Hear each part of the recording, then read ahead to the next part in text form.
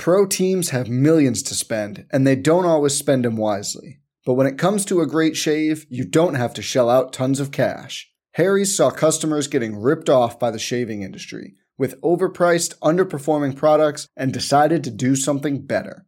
They found their own way to make beautifully designed razors for a fraction of the price of the other big brands, so you never wonder if you overpaid. Harry's shaving products look great, and the weighted handle makes shaving feel great too. I like to keep my beard neat, and Harry's always leaves me with a smooth yet crisp shave. Harry's quality is top-notch, thanks to German-engineered blades made in their own factory that stay sharp longer. You can get a 5-blade razor, weighted handle, foaming shave gel, and a travel cover for just $3 at harrys.com/bluewire.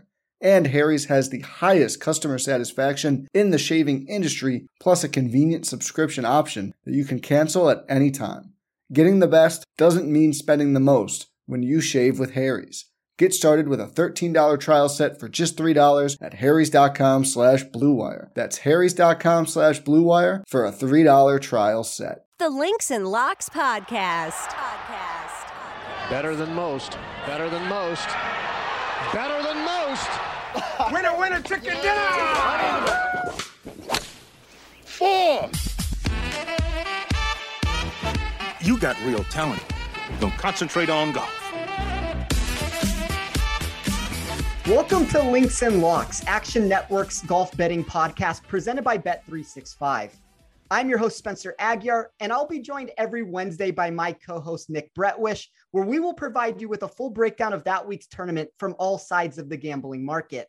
I'm excited to announce that we will also be joined by Roberto Arguello of Action Network beginning next Wednesday. But let's get right into what everyone came here to see, which is positive EV wagers and statistical analysis behind this week's venue. Designed in 1957, Silverado Country Club has undergone some restorations over the years, including 2 notable changes from Robert Trent Jones in 1967 and Johnny Miller in 2011. It is worth noting that the facility had to take on some additional repairs after fires ravaged the area in 2017 and 2018, but the layout walks this fine line between your classic resort-style birdie shootout and something slightly more sinister when you consider Miller has petitioned for this course to be up for major championship consideration in the past. Narrow fairways have always been noticeable from a statistical perspective, which we see with players hitting the short grass only 52% of the time. But we start walking down this path of mixed returns since the venue is trying hard to be one thing, but can't quite find its identity for multiple reasons. For starters, the measurement of under 7,200 yards as a par 72 is about as short as you will find on tour. And we get a secondary line of ease when you notice that driving distance remains above average, despite the wayward potential that does come into play off the tee. The tree line setup doesn't present quite the difficulty that you might expect since sporadic spacing does allow for extra aggression, and golfers that can miss to the correct side of the rough should have an easier time traversing the course, assuming you don't find yourself so errant with your first shot that you become trapped with no line of sight to the green. There is some wind potential that can come into play, and I'd have to imagine we see the putting surface a little firmer than usual to try and deter this from creeping lower than 20 under par. But for a track that often struggles to find its identity, the rudimentary strategy most likely will come down to total driving, especially when we gear it towards distance, and wedge proximity from 0 to 150 yards.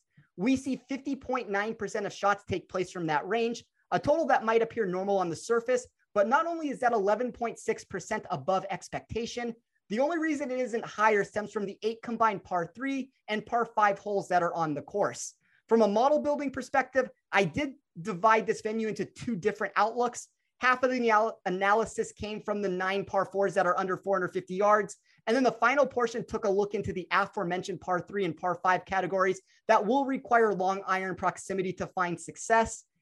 Nick, I know that was an extended breakdown, but did you notice anything different than I mentioned about the course before we get ourselves into some wagers this week? No, not really. When breaking down my model, I think, like you said, driving distance is going to be very important. If you're missing the fairways, it's not that big of a deal. The rough is not penal at all. So just really honing in on those proximities, pretty much 150 and in from the fairway based on golfers that are more accurate off the tee, and from the rough for those guys that more kind of bomb and gouge, if you will. But no, I love it. And 3-putt avoidance. These greens are huge. So definitely want to target some guys that can make putts. As a reminder, the Links and Locks podcast is proudly presented by Bet365, the world's favorite sportsbook brand. Sign up with promo code ACTION to get Bet365's exclusive sign-up offer in New Jersey and Colorado. Bet $1 on any game, get $200 free.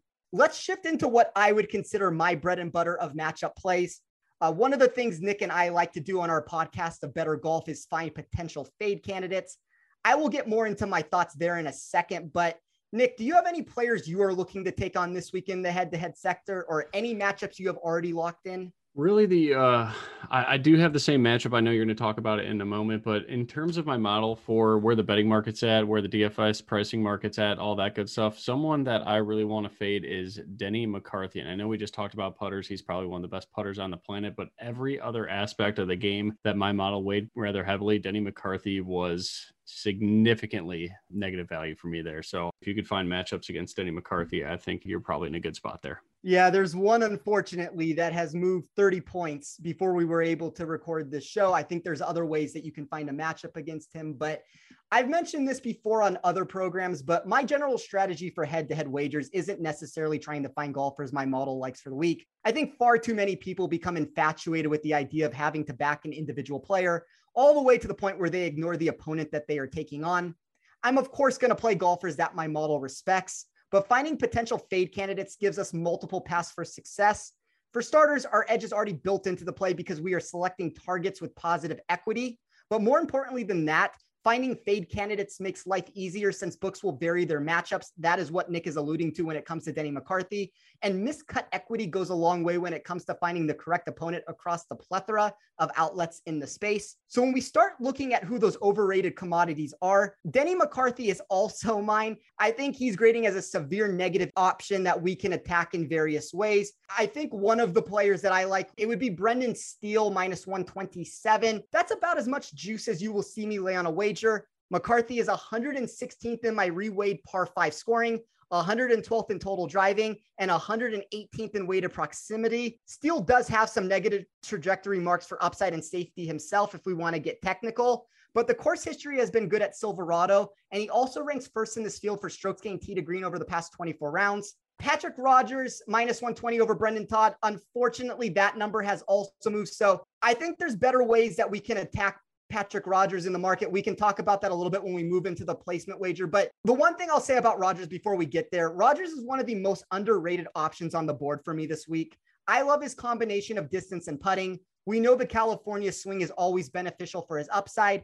And even though if we're looking directly at this matchup, and maybe you're going to be able to find this for around the same price, I think 150 is the proper price on it. So if you can find lower than that, certainly you can find a way to play it. But even if Todd is not a natural fade candidate, his overall rank of 53rd is still low enough when we look into Rogers' total, which places him 14th in my model. And then the last play that I will quickly rattle off is Gary Woodland minus 120 over Matt Kuchar.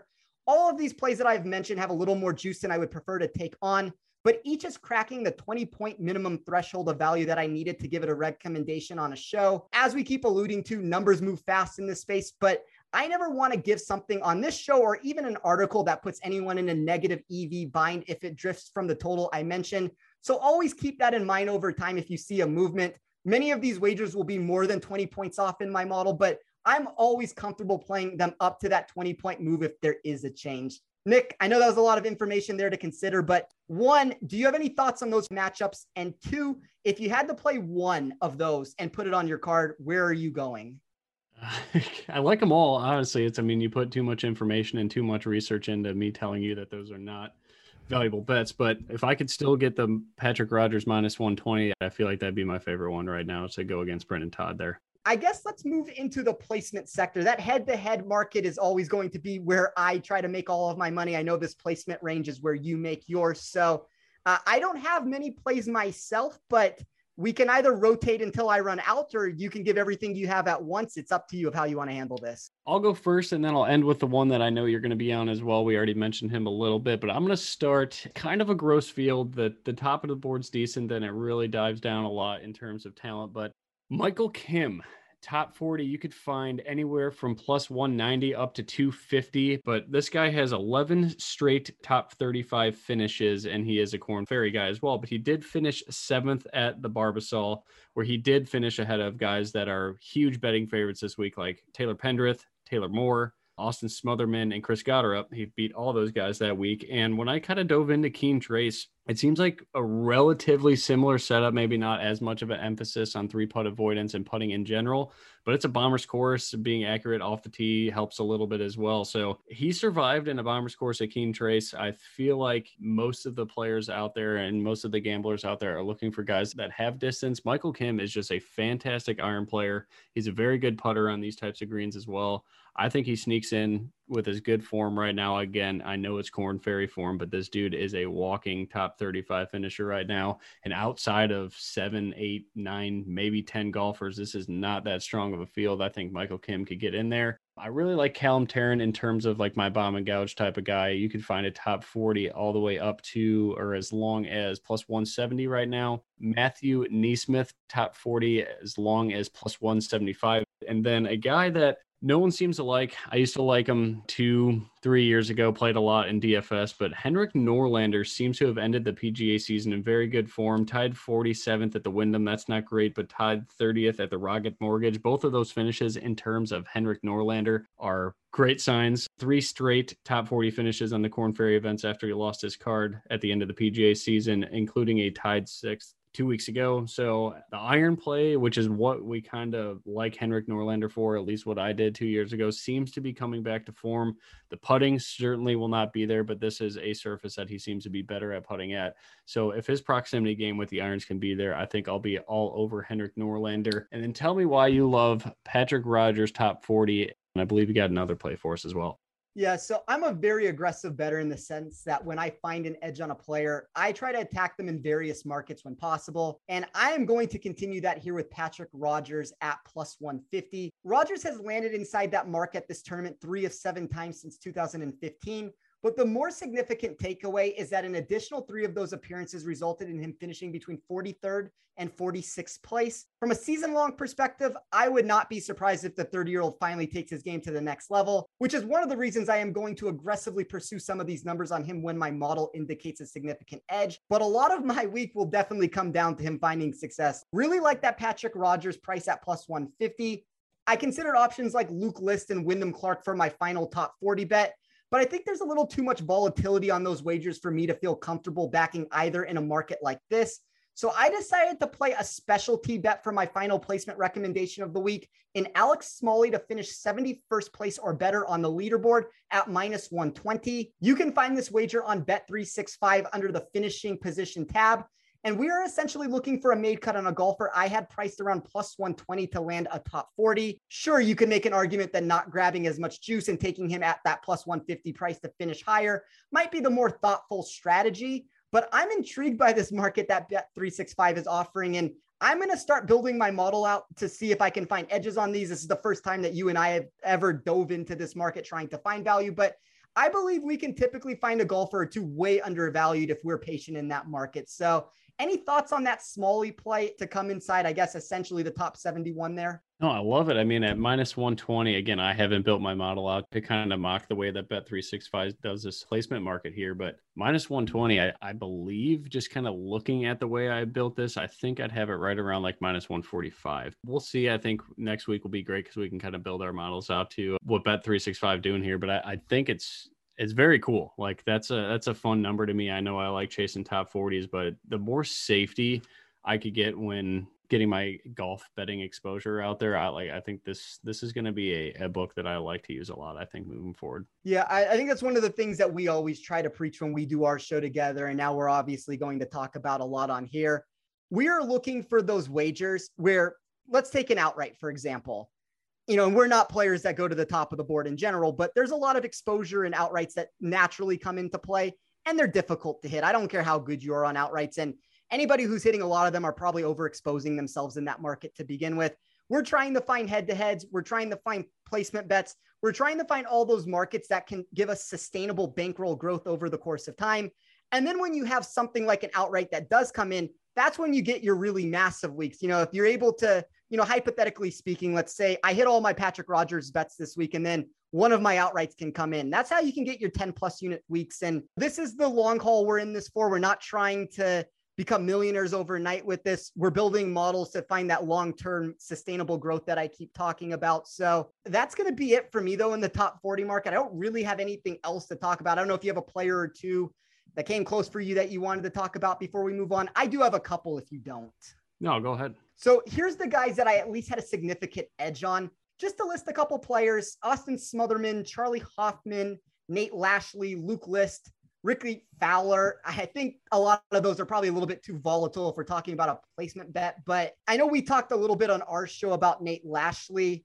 Did you come close to him at all in a top 40? Yeah, I just didn't have the price. Same here. Just a show rule for me personally, when I do my model and I get my pricing out, I like to have at least 30 points of value in the placement market. With Nate Lashley, I only had 20, so it's just not a play I'm going to force, especially with a guy like Nate Lashley. Like if it was a stud golfer and I was very close to having value on and he's in great form, great course fit, whatever the case may be, I think I'd push the envelope a little bit there. But when it's a guy like Nate Lashley, I think it's best for my pocket to save those units and move over. Usually I risk anywhere from 5 to 7 on a normal tournament. Right now, I only have 3.84 units at risk. And I think just in general with this field, I think that's probably best for me is to kind of just play it safe. I do have a lot of exposure in the placement market and only 3 outrights. And I think other than the Patrick Rogers over Brendan Todd bet, which is 1.2 units of that 3.84 is on that Rogers bet. So other than that, I think this is more of a stay away. And I don't even know if I'm going to really entertain this tournament live in terms of a live outright winner that I usually save room for at least a unit or so. I have a model that's built specifically for that, so I probably will be diving into that. As far as the Nate Lashley answer is concerned, just to throw it out there because I think it's relevant. So he's 50th overall for me on my model. He's 42nd for upside, so you do get some positive trends in that direction. 79th for safety. That's what pushed me against him at the end of the day. I didn't have a price that I felt comfortable. And it's going to be the same answer with Ricky Fowler and Luke List and all of those guys. I think there's better ways to play them than to take a placement wager where there is still a lot of risk that comes into play. But I guess let's move into the outrights. I will talk a little strategy for a second, since I know a common question I get asked when talking about golf is how to structure your card on these wagers. I will say there is no exact science to it. But one of the biggest things I want everyone to always consider is that you never have to force a certain amount of units into play. Nick was just talking about that right now. His card's smaller than it usually is. Your card in all sectors should always stem from the value you can find, not some basic template that dictates that you need to force X amount of units into play. Some win totals will be a little larger than others if the edge points us in that direction of a more aggressive approach. But for the first week of this show, I have 6 outright bets. I'm going to mention them all on here. I spread them out to 0.62 units to win roughly 8 on each. For reference sake, I try not to be higher than 1.25 through my pre-tournament outrights and in-tournament ads, but I've left my card open if anything does come up during the contest. As I kind of alluded to, live betting is a massive part of how I like to attack the week, whether that be from a head-to-head perspective on those overnight bets or in the outright section. I know we each have the same golfer up top as our first bet. Do you want to talk to me a little bit about Taylor Pendrith? Pro teams have millions to spend, and they don't always spend them wisely. But when it comes to a great shave, you don't have to shell out tons of cash. Harry's saw customers getting ripped off by the shaving industry with overpriced, underperforming products and decided to do something better.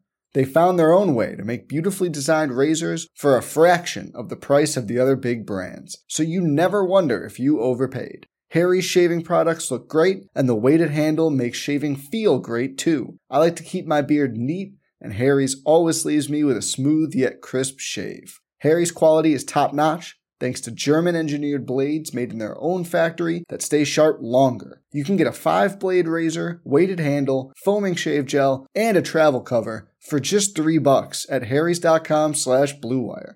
And Harry's has the highest customer satisfaction in the shaving industry, plus a convenient subscription option that you can cancel at any time. Getting the best doesn't mean spending the most when you shave with Harry's.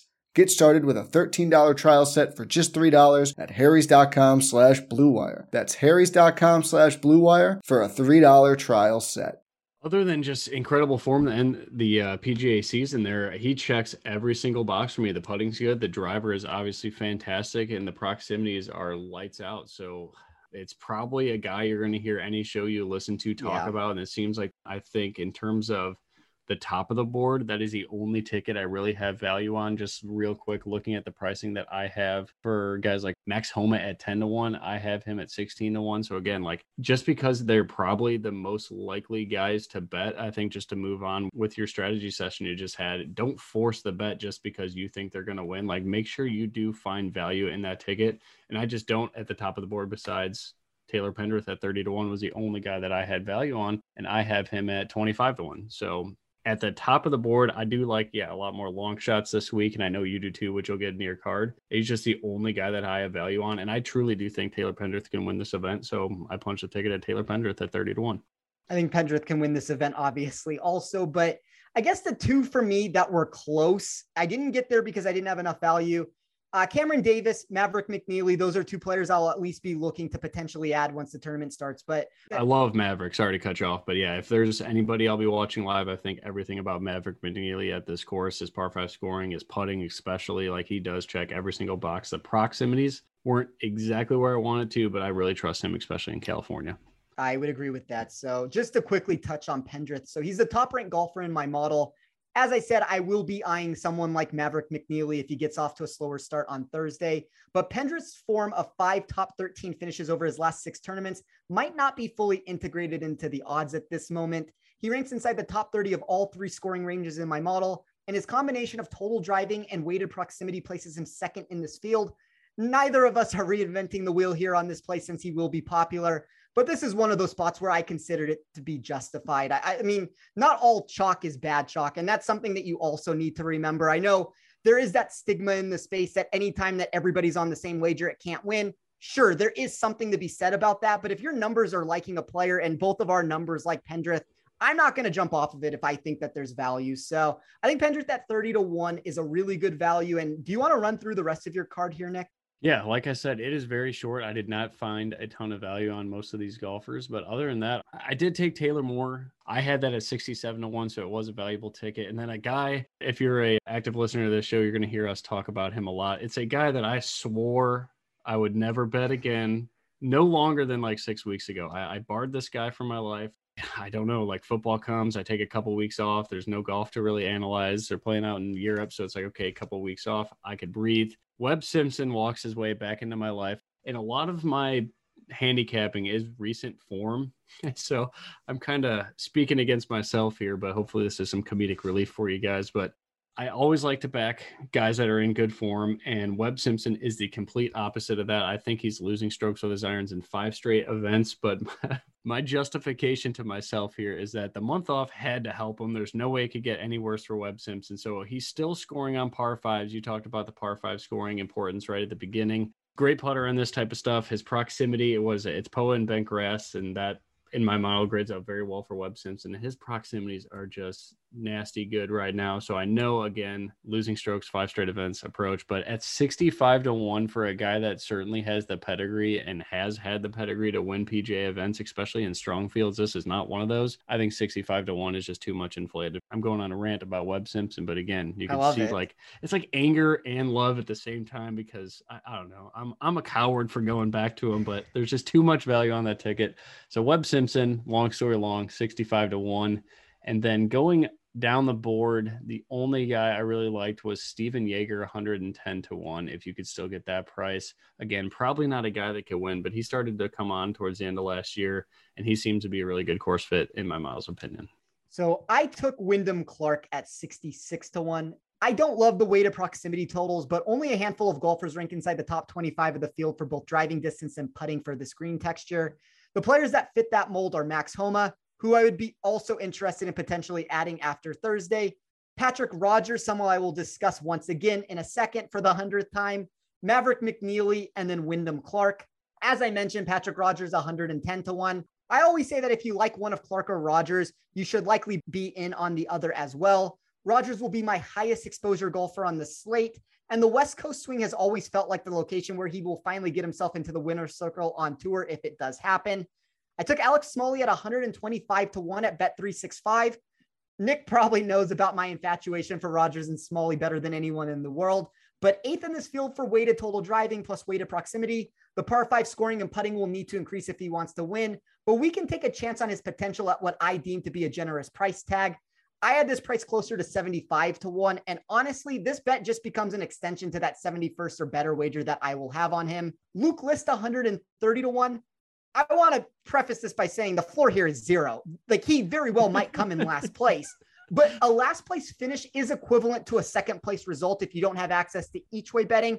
That is something to remember when you're inside the United States, which, I mean, people have different things. And maybe if you have each way betting, I still think 130 to 1 is a really good price on that. But List ranks 14th in my model for projected upside if all goes right. And while the safety does rank him as a miscut candidate that grades outside the top 70, the overall appeal is still that of a top 25 golfer because of his ceiling. I don't think people are nearly aggressive enough on outrights and fear the downside. That is my goal on this show. We're going to get people to stop doing that. We're going to get people to move away from the outright market and into other markets in general. But when you do make an outright bet, I want people to be a little bit more aggressive in that sense. And then Austin Smotherman, 250 to 1 over at Bet365. I likely would prefer Smotherman at a more extended test where he can fully utilize his long iron prowess. But my model seems to think his par 5 potential might be higher than usual because of the distance he can provide off the tee.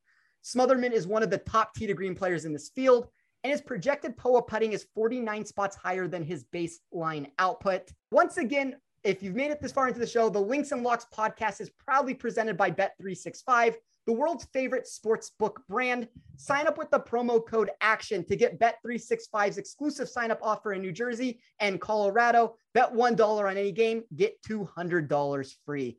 Before we wrap up this show, Nick, I just want to say this very quickly on the Webb Simpson thing, and I've used this example before in football. Anytime that you have a primetime game, and we'll consider everything that Webb Simpson has done lately as primetime, but anytime you have a primetime game and somebody has underperformed, you usually get that overreaction in the market, or even underperform, but you usually get that overreaction in the market the next week or the weeks prior to that afterwards. I think that's exactly what's going on with Webb Simpson here. I talk about Webb a lot. I push Webb narrative, it seems like, every single week, but a lot of people seem to be fed up with that. And when that happens, we're getting a boost in his outright price. Sure, the volatility is still going to be there. Webb maybe hasn't turned anything around. But we know from a long-term perspective, which is one of the reasons why I run my model over a 2-year running perspective in general, I want to find players that are able to turn on the switch. And when they do, they have winning upside. I know you call Webb Simpson Mr. No Upside. I think that, at least thankfully, you seem to have come around on that by placing an outright ticket on him this week.